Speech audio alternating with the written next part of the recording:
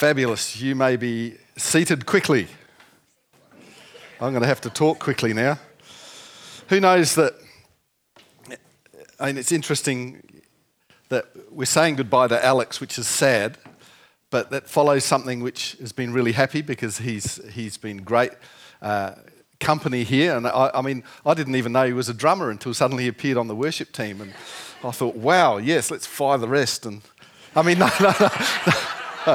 Sorry, is my microphone on? Anyway, so I'm going to approach my message today with the same thing. I'm going to tell you some funny things to start with, and then I'm going to show you that it's not the funny things we're after; it's the serious things. So just be warned. Who's enjoying the book of Daniel so far? Who wasn't here last week and doesn't know anything about the book of Daniel? No, don't put your hands up. It's all right. But we've been going through Daniel chapter 2, and so this week we're going to hit chapter 3. And 3 is that famous story.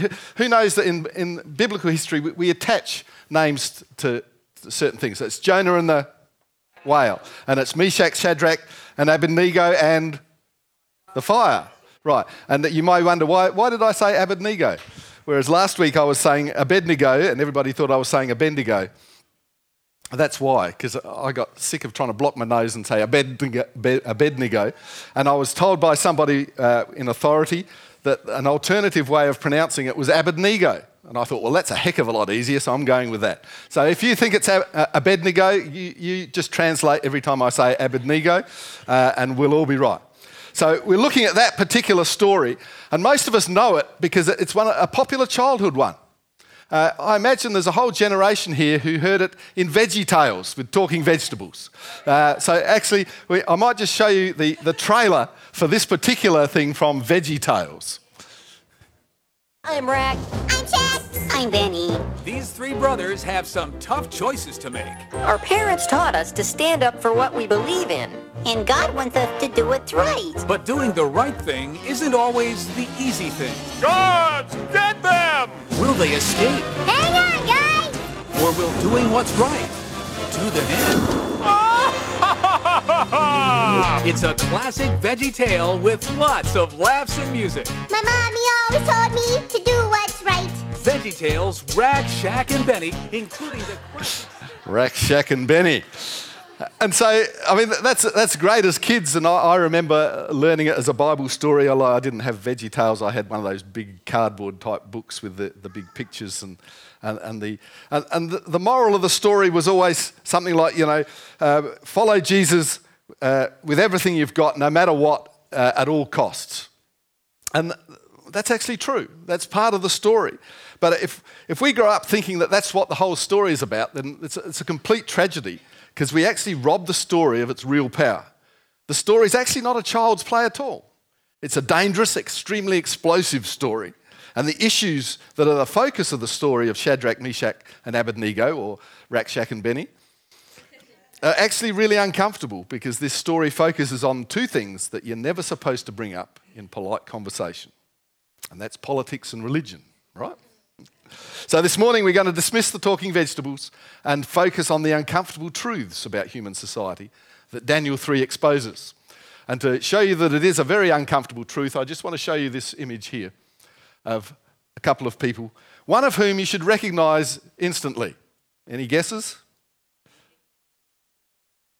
Adolf Hitler. Well done. But he's not the important guy, funnily enough, in this photo. It's the guy behind him. Any clues as to who that might be? No, I didn't think so. I didn't know either. His name is Baldur, and he's not a software developer, and he didn't invent a game called Baldur's Gate. So that's not the Baldur we're talking about here. He's Baldur von Schirach, who was an ideal German youth. He joined and enrolled in the service of the Nazi Party when he was just 18. Within 8 years, he was the head of the Hitler Youth. And if you don't know much about Hitler Youth, Wikipedia will tell you everything you need to know. But it was basically a social experiment of indoctrinating a whole generation of young people in the ideology of the Nazi government. Baldur was the architect of that, and he was so successful at it that he was elevated to state secretary, and he became a close personal advisor of the aforementioned Adolf Hitler. And the reason I've brought him up is that there's a famous interview that he gave the London Times newspaper a number of years before World War II broke out. And the final words of that interview are incredibly tragic and haunted Europe in the following years. And these are the closing words of the interview. But an arousal of faith in the eternal German.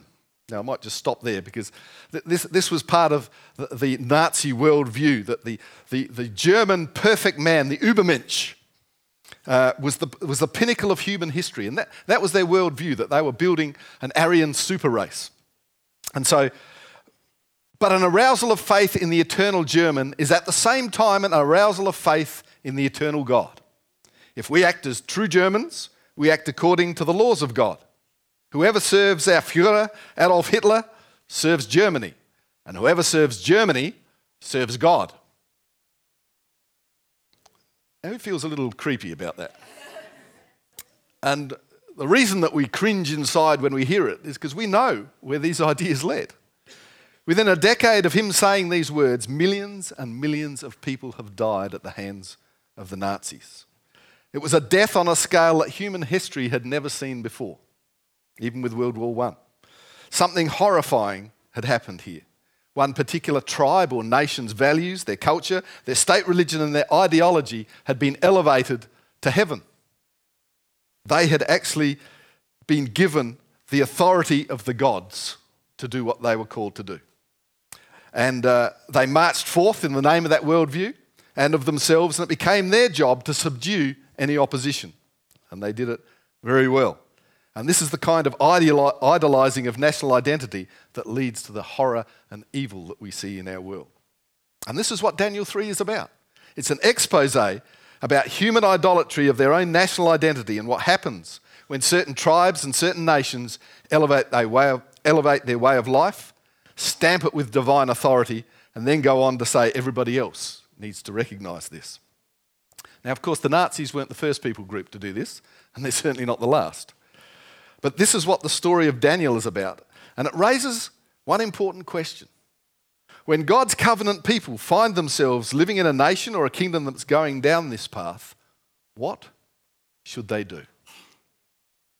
Or if that particular nation that God's people are living in doesn't go quite down this path, but it goes about idolising its national identity in some other way, what are God's people to do? Welcome to Daniel chapter 3. I hope I have your attention. This is not a children's story. Okay. Daniel chapter 3 verse 1. King Nebuchadnezzar made a gold statue 90 feet tall and 9 feet wide and set it up on the plain of Dura in the province of Babylon. That's pretty big. It's about the size of an 8-storey building, nearly 30 metres high. It's probably gold plated. I don't think it would have been solid gold. And so, what's this all about? Why has he stuck this statue here? Is it a Babylonian god? Is it actually Nebuchadnezzar himself? The story doesn't tell us what the statue is. Some scholars think that it wasn't a human figure because 27 metres by 3 metres would make a really tall, skinny person. Really look funny. But apparently the Babylonians did that sort of thing. So it's possibly a human figure. And so there are two things about this story. In the ancient world, this isn't crazy or unusual. Lots and lots of people groups and cultures built huge statues to their heroes or to the gods or whatever else they felt like building a statue for. And so that's not particularly unusual. One of the 7 wonders of the world was something called the Colossus of Rhodes, which was on a Greek island, the island of Rhodes, funnily enough, off the Aegean, off the coast of Turkey. So here's a photograph I took of the Colossus several thousand years ago. Of course, nobody knows exactly what it looked like because it was torn down and destroyed. But from the descriptions we read of it from ancient literature, we know that it was a heck of a lot bigger than Nebuchadnezzar's statue. So it's not unusual. The second thing is, if you were here last Sunday, what's Daniel chapter 2 all about? It's all about a dream that Nebuchadnezzar had. And what was the dream about? A statue. And so here again, we're looking, what was the statue, the embodiment? It was the embodiment of national power, of kingdoms, and Nebuchadnezzar was the gold head on this statue. So perhaps, he thought, well, this is a good idea. Let's make a statue of gold with my head on it. We don't know, but we do know that this statue as we're going to read, is the embodiment of the king, of the Babylonian empire, of its gods, of its power, and of its culture. It's the whole deal all merged together in a statue. So again, in this chapter, we're looking at human kingdoms and their exaltation of their own power in the form of this image, a statue. And so that's not bad. I mean, ancient cultures used to do weird things like make big statues embodying their national identity, which is sort of cute, but primitive, right? So aren't we glad we've moved past that in the modern world? On the other hand, what sits in New York Harbour? Yes, this statue is many times bigger than any of the statues I've mentioned before, and happens to be the national identity of the United States of America. So perhaps we're not as primitive. Well, perhaps we were more primitive than we thought we were.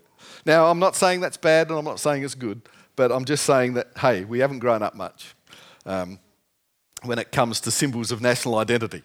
So anyway, moving on. Verse 2. He sent messages, this is King Nebuchadnezzar, to the high officers, officials, governors, advisors, treasurers, judges, magistrates, and all the provincial officials to come to the dedication of the statue he'd set up. Notice the list. It's the officers, the officials, the governors, the advisors, the treasurers, the judges. It's one of these. This happens 5 times throughout the chapter. And it's just the author's way of saying a ridiculous number of officials were asked to come to this statue opening.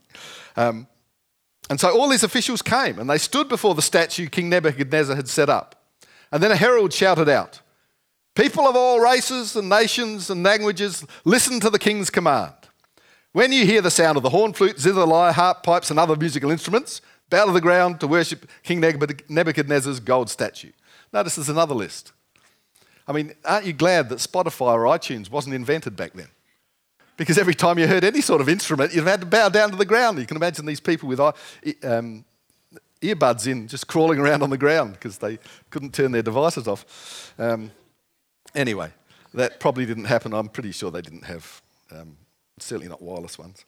And so we've got, the second list is again basically the same. So a ridiculous number of musical instruments you had to listen out for, and had to bow to this statue as soon as you heard them.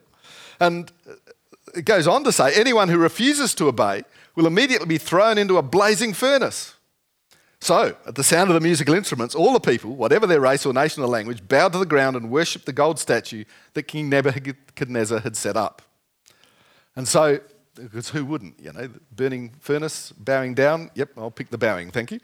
So it's really an archetypal representation of the most powerful empire in the ancient world, exalting its own power to the place of the gods. And it's interesting that all the world's being asked to give its allegiance to Nebuchadnezzar, their king, to their gods, to their way of life, to their culture, to everything Babylonian, just by declaring their allegiance to this statue. So think about it. It's not like just going in and singing praise songs and bowing down to an image. They actually have to give it its allegiance, which means they recognise that Babylon defines their reality. Babylon gets to define what's right and wrong. Babylon gets to define success and failure. Babylon is God. And that's what's happening here, and it's all symbolised in this image. See, there's that word again, image. Last week we talked about the fact that often the author of Daniel gives these little clues about the fact that he's really interested in images. And he's pointing us to another chapter in the Bible. What was that chapter where images ruled the earth? Chapter 1, very beginning of the Bible. And so, page 1 of the Bible sets the stage for the whole storyline of what humans are and what humans are here for. And the first description of the Bible of what humans are here for is to exist as an image, the image of God. And so based out of this story, the reason Israel wasn't to make images of God was because images of God already exist. You're an image of God, and you're sitting next to an image of God. We don't need to make any more. The storyline of the Bible is that God has chosen to partner with his image-bearing creatures who rule the world on God's behalf. And what we see in this story is all of a sudden you have humans worshipping this image in the shape of a human, we think, but this image represents human rule. It represents humans creating a nation and an empire and a way of life and a culture, and then treating that as if it's God. Sound familiar? Perhaps not. Human history shows us that it's very dangerous when human beings mistake the life that they've created with God himself. So worshipping this image is not a way of being faithful to the Creator. It's a way of getting rid of the Creator and worshipping our own creations. So look what happens next in verse 8. Some of the astrologers went to the king and informed on the Jews. They said to King Nebuchadnezzar, "Long live the king." If you're going to talk to the king, it's a good idea to preface anything you're going to say with "Long live the king." "You issued a decree requiring all people to bow down and worship the gold statue when they hear the sound of the horn, the flute, the zither, the lyre, the harp, the pipes, and other musical instruments. That decree also states that those who refuse to obey must be thrown into a blazing furnace. But there are some Jews, Shadrach, Meshach, and Abednego, whom you've put in charge of the province of Babylon." He's sneaky. Who are they also in charge of? All the astrologers and the wise men, remember? So they've just got these people who hate their guts because they've been put in charge, and so they're getting their own back by sneakily talking to Nebuchadnezzar. And they really twist the knife. "They pay no attention to you, your majesty. They refuse to serve your gods and do not worship the gold statue you have set up." So they've tied three things together here. They don't honour you, they don't honour your gods, and they don't worship the image which represents your power. And so they've suddenly turned the fact that three Jews aren't participating as a national threat. Because they've basically said that they don't conform to this exaltation of the nation's gods and of the nation's power. So they've got to be spies, or they've got to be bad for the country. And so let's read on. Nebuchadnezzar thought about this reasonably. No.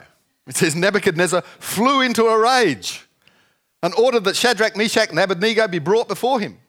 And when they were brought in, Nebuchadnezzar said to them, "Is it true, Shadrach, Meshach, and Abednego, that you refuse to serve my gods or to worship the gold statue I have set up?"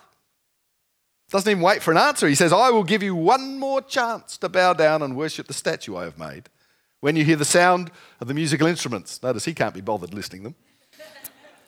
"But if you refuse, you will be thrown immediately into the blazing furnace. And then what God will be able to rescue you from my power?" Puffing his chest out. And Shadrach, Meshach, and Abednego replied, very politely, "O Nebuchadnezzar, we do not need to defend ourselves before you. If we are thrown into the blazing furnace, the God whom we serve is able to save us. He will rescue us from your power, your majesty. But even if he doesn't, we want to make it clear to you, your majesty, that we will never serve your gods or worship the gold statue you have set up." Now that must be the most polite rebellion I've ever heard or seen in the Bible. You might think that they'd stand there and they'd say, "You filthy pagan blasphemer." Sorry about that spitting in the front row. But no, it's just incredibly polite. Notice what they say, even if our God does not deliver us. So first of all, they're saying, "Look, Nebuchadnezzar, we're not going to have a theological debate. We don't believe you're God. We don't believe that Babylon is God, and we don't believe that your gods represent the one true God. So we're sorry. We're just not going to have that debate right now. We don't need to defend ourselves, and if you want to kill us, that's fine. Our God might deliver us from the furnace, and we continue living. But our God may not do that. Either way, you're not God, and we're not interested in having a debate, your majesty." I mean, how infuriating is this? He's just met the three nicest, most polite people in the world, and he's going to have to kill them. So no wonder he gets a bit upset, because it's actually really important how they do this, and we're going to come back to that. But they are very polite, completely peaceful, but also full of conviction and trust. And whether their God delivers them or not is not the issue here. They just fundamentally disagree with who Nebuchadnezzar thinks he is and what he thinks Babylon is. And so we read on, Nebuchadnezzar was so furious with Shadrach, Meshach, and Abednego that his face became distorted with rage. Now, if you read it in the Hebrew, that's another image joke, but I won't go into that. He commanded that the furnace be heated 7 times hotter than usual. Not quite sure how they measured that. Then he ordered some of the strongest men of his army to bind Shadrach, Meshach, and Abednego and throw them into the blazing furnace. So they tied them up and threw them into the furnace, fully dressed in their pants, turbans, robes, and other garments. Why is that important? Well, basically, just he was in such a hurry, he couldn't be bothered sort of stripping them naked and demeaning them or anything like that. He just said, tie them up, chuck them in. And because the king, in his anger, had demanded such a hot fire in the furnace, the flames killed the soldiers as they threw the 3 men in. So Shadrach, Meshach, and Abednego, securely tied, fell into the roaring flames. Now, it sounds a bit fairy tale-like, but if you think about it, this is a picture, an image of what happens when a leader and a nation exalts itself to divine status. First of all, we see delusions of grandeur, which we've seen. But second, we see how human life becomes expendable when a nature exalts and deifies its own power and authority. You see, the king is willing to throw away innocent lives just to destroy the lives of the people who offend him. Now, these soldiers, we don't know their stories. Their families are unknown, but the whole point is they mean absolutely nothing to Nebuchadnezzar. Reading on, verse 24. Suddenly, Nebuchadnezzar jumped up in amazement and exclaimed to his advisors, "Didn't we tie up 3 men and throw them in the furnace?" "Yes, your majesty, we certainly did." You can imagine they're not going to say anything else, are they? Just in case they end up in there. "Look," Nebuchadnezzar shouted, "I see 4 men, unbound, walking around in the fire unharmed, and the 4th looks like a god." Then Nebuchadnezzar came as close as he could to the door of the flaming furnace and shouted, so he wasn't that close, "Shadrach, Meshach, and Abednego, servants of the Most High God." Interesting. "Come out. Come here." So Shadrach, Meshach, and Abednego stepped out of the fire, and then the high officers, officials, governors, and advisors crowded around them and saw that the fire had not touched them. Not a hair on their head was singed, and their clothing was not scorched. They didn't even smell of smoke. So they could go to work the next day without having to change their clothes. Good, eh? Now, here's an interesting point. Did God deliver them from the fire? Well, let me ask you, did they get thrown in the fire? Yeah, so he didn't deliver them from the fire. He delivered them from the furnace afterwards. But in another sense, they weren't actually spared going into the furnace. What happened is when they went in, they discovered that God was with them. And I think that's a lesson for us. How many of our prayers are, "Please God, don't put me in the fire"? Whereas often what happens is that God is with us in the fire and delivers us out of it, but we don't get to escape it because they're the things that change us.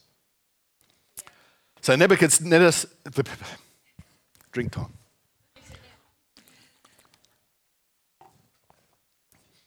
Nebuchadnezzar said, "Praise to the God of Shadrach, Meshach, and Abednego. He sent his angel to rescue his servants who trusted in him." So he's decided that the God wasn't a god, but an angel. "They defied the king's command and were willing to die rather than serve or worship any god except their own God. Therefore, I make this decree. If any people, whatever their race or nation or language, speak a word against the God of Shadrach, Meshach, and Abednego, they will be torn limb from limb and their houses will be turned into heaps of rubble." Does this sound familiar? I think that's what he offered the astrologers in chapter 2. I don't know what he has against houses. It says, "There is no other God who can rescue like this." And then the king promoted Shadrach, Meshach, and Abednego to even higher positions in the province of Babylon. Notice that one thing doesn't happen here. The king does not say, "Oh, good grief, I'm not God. And the God of Shadrach, Meshach, and Abednego, even I can't get it right, is the true God, and we're all going to worship and give honour to him." He doesn't say that, does he? Because he says, these guys have got something going on, so leave them alone and leave their God alone, otherwise I'm going to kill you. And so that's pretty true to his character, really, isn't it? He still thinks he's in charge after what he's seen. So can you see how this story about an ancient kingdom becomes an image of everything that's wrong with the human race? And that this story is an expose on the danger and the horror and the devastating consequences that happen when human kingdoms exalt themselves and when they elevate their national way of life to the place of the gods and stamp it with divine authority. And so it raises the question again, what are God's people to do? How are God's people to respond in a situation like this? Because you see, it's not an ancient problem. Who here is over 20? Congratulations. You were born into a century where more humans were murdered at the hands of other humans on a scale and proportion that has never been known before in human history. Well done. Isn't that a really proud thing to... Yep, I was born in a... But how did that happen? It happened for lots of different reasons, but one of the main perpetrators was national ideologies where a nation began to exalt itself to the place of a god. Germany being one case. But there were other cases. There were regimes that banished God, like many of the communist regimes. But in doing so, all they did was elevate themselves to the place of God. So what are God's people to do? Now, based on the response of Shadrach, Meshach, and Abednego, which seemed very simple and even a bit funny, was very powerful. But it seems that basically this story is advocating resistance. We are to resist the temptation to equate our nation's values and civic religion and way of life with the one true God of heaven. We're called to resist at all costs to avoid being pulled down the path of compromise. But resist how? What's remarkable about this story is that it doesn't take the form of public protest. They don't march down to the plains of Dura with signs saying, God hates idols, do they? Remember these people?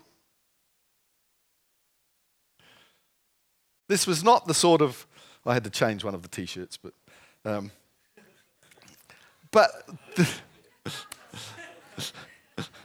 Don't look up that web address. I'm pretty sure it doesn't exist.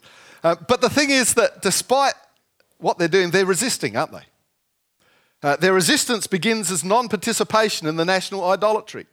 They don't even draw attention to themselves. Nebuchadnezzar would never have known that they were disobeying him unless somebody had ratted them out. They weren't even trying to get publicity for what they were doing. And so they've got this knife edge they're sitting on.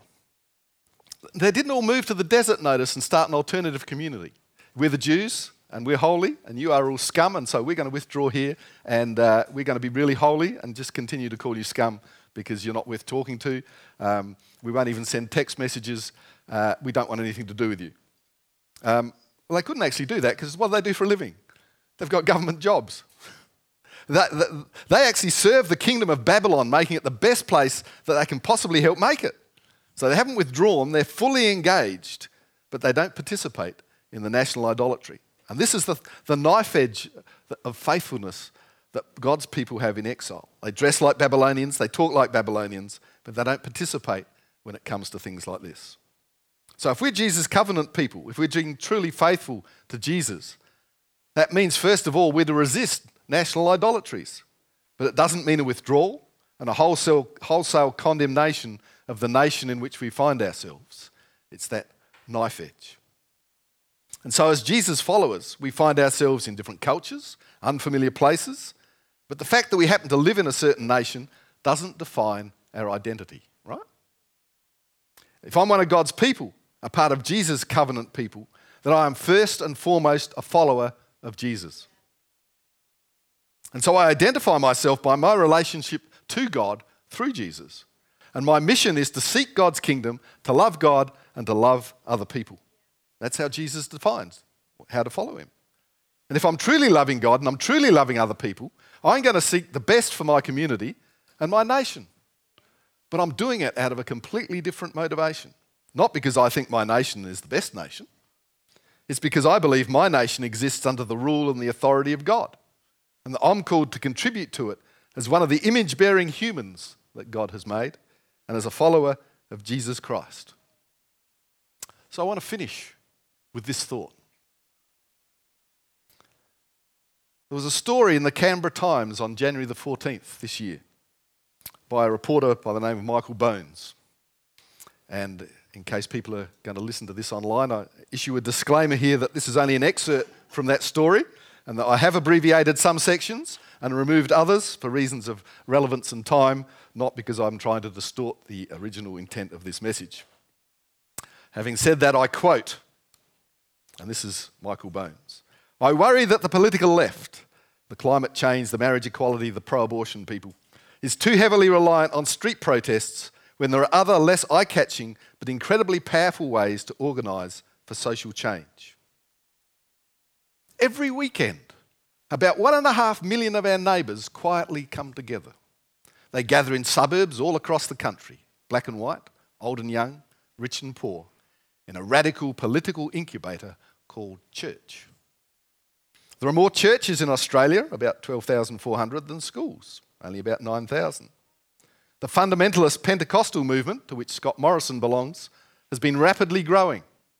Weekly church attendance is sitting somewhere between 4 and 6% of the Australian population. This number matters. Research by Erica Chenoweth, a political scientist at Harvard University, shows that it takes around 3.5% of the population actively participating in a protest to ensure serious political change. The progressive movement could benefit from broadening our definition of what it means to protest. We think it looks like flooding the streets with signs and chants, but we're fighting slogans with slogans. We've excluded everyone who doesn't like big crowds, can't take time off work, or lives too far away. And street protests are inherently unsustainable. As the Occupy movement showed, you can't protest forever. What if we directed the big burst of energy from protests into smaller, more frequent gatherings? What if a life lived in protest involved taking time out every weekend to gather and serve your local community? To join together under a more unified story, young and old, to sing songs, read ancient wisdom literature, mediate, serve the poor, and develop dense networks with people beyond our immediate interest groups. Because that's what conservative religious organisations are doing. Churches offer belonging and meaning. They have teams whose job is to welcome and befriend new people every weekend. They have incredible sound systems and talented rock bands that perform every weekend. He hasn't been to church, I can see. They make thinking philosophically fun every weekend. They encourage you to explore your life's purpose every weekend. And they'll give you a break from your lovely but exhausting children every weekend. In spite of dogma, religious communities offer positive mental health benefits. According to social researcher Hugh Mackay, community service, faith in something larger than oneself, and creative expression are all calm balms to anxiety. So in the wake of the bushfire crisis, while we progressives stoke our anger, vent on social media and get more stressed and depressed, they use ancient practices to care for souls. They make music, share food, read, pray and play, all the while reinforcing their core beliefs. Religious people don't need to bring a city to a standstill to make a point because they're organised. They have a common story that connects them to the same fight, whether they're in Perth or Parramatta, or Adelaide for that matter. They know who they are. Now that's written by an obviously left-wing non-Christian reporter. But you know what the funny thing about it is? That guy has an attitude so similar to Nebuchadnezzar, it's hilarious. You think he acknowledges that the followers of Jesus have something powerful going on, but instead of saying, well, perhaps I'm not God and my nation and my way in life and culture is not God, he somehow wants to corrupt what he sees to elevate our nation and culture and the way of life to the status of God and then replace him. So it appears that our situation is very similar to Rack, Shack and Benny's. And perhaps we need to take a leaf out of their playbook and state what they stated. O Nebuchadnezzar, we do not need to defend ourselves before you. If we're thrown into the blazing furnace, the God whom we serve is able to save us. He will rescue us from your power, your majesty. But even if he doesn't, we want to make it clear to you, your majesty, that we will never serve your gods or worship the gold statue you have set up. Let me pray for you. Jesus, we thank you for the wisdom and the power of the scriptures. We thank you that they don't say what we want them to say, but you speak to us a word here that reminds us that we are not God. A word that reminds us that you are God and that your holiness and your power is revealed foremost in your love and your sacrificial life, death, and resurrection that you did for us. And so, Jesus, we declare our allegiance to you as a community. We want to love you and we want to love our neighbours. We want to seek the best for our nation, our city, and the community we live in. We give you thanks for the place we live in. And we ask you to give us wisdom as to when we are to resist and give us wisdom as to when we are to serve. In Jesus' name we pray. Amen. Can I ask you all to stand? Before I close this morning, I just want to offer an invitation.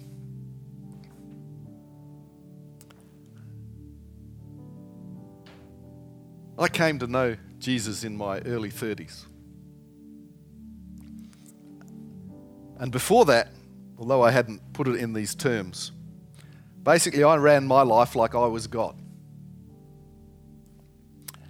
And looking back on it, living your life with you as God is incredibly tiring and is actually not good for your soul. And I came to realize that when I gave my life to a higher power, to Almighty God, to Jesus Christ, it relieved me of a burden that I was never meant to carry. We do not make ourselves weaker by giving our life to God. We actually make ourselves stronger. Our life becomes more complete.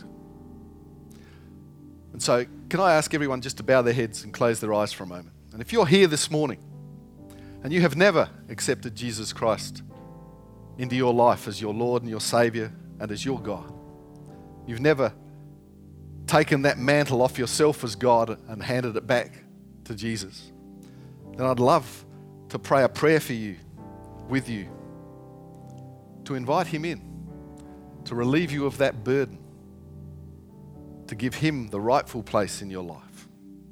Or if you're here and you know you've done that in the past, but you know that you've actually taken it back. You're living your life like your God, and you know you need to give that back to Him. I'd love to pray that same prayer with you, just to invite Jesus back into your life, to take off that burden. So while no one's looking around, every eye's closed, every head bowed, if that's you this morning, and you'd like to pray that prayer with me, can you just lift your hand so that I can see it? Pop it right down again. Thank you, I see that hand. Anybody else?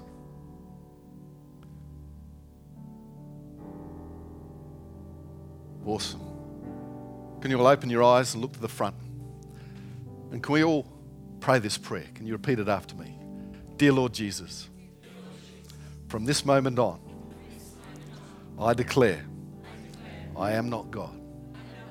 And I accept you as my Lord and Saviour to rule my life, to lead me into a new place from this moment on. Dear Jesus, I am now a child of God. I reject the devil and all his wiles. I thank you that you are now my Lord and Saviour. Amen.